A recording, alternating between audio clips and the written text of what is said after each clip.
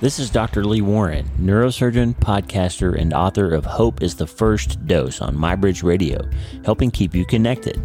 When you're going through a hard season in your life, whether in relationships, work, finances, emotions, your health, spiritually, or anything else, it's so easy to believe that your circumstances control your emotional state.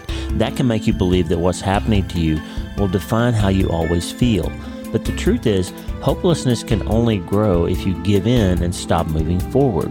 The writer Eugene Peterson once said, "Hope commits us to actions that connect with God's promises." I say it like this: hope is a verb, an action word, and its component parts are memory and movement. We remember other times when it felt like we wouldn't make it, and that somehow God showed up and got us through anyway.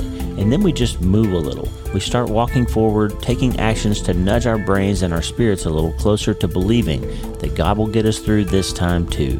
When our hearts are hurting, we need the great physician. His treatment plan has everything we need to help us press on in faith, tell a better story with our lives, and hold on to His promises.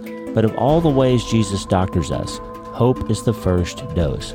Hope is a verb. Remember what God's always done, and that He promises us He won't ever stop, and move toward that promise. That's self-brain surgery, my friend, and it's the best cure for hopelessness.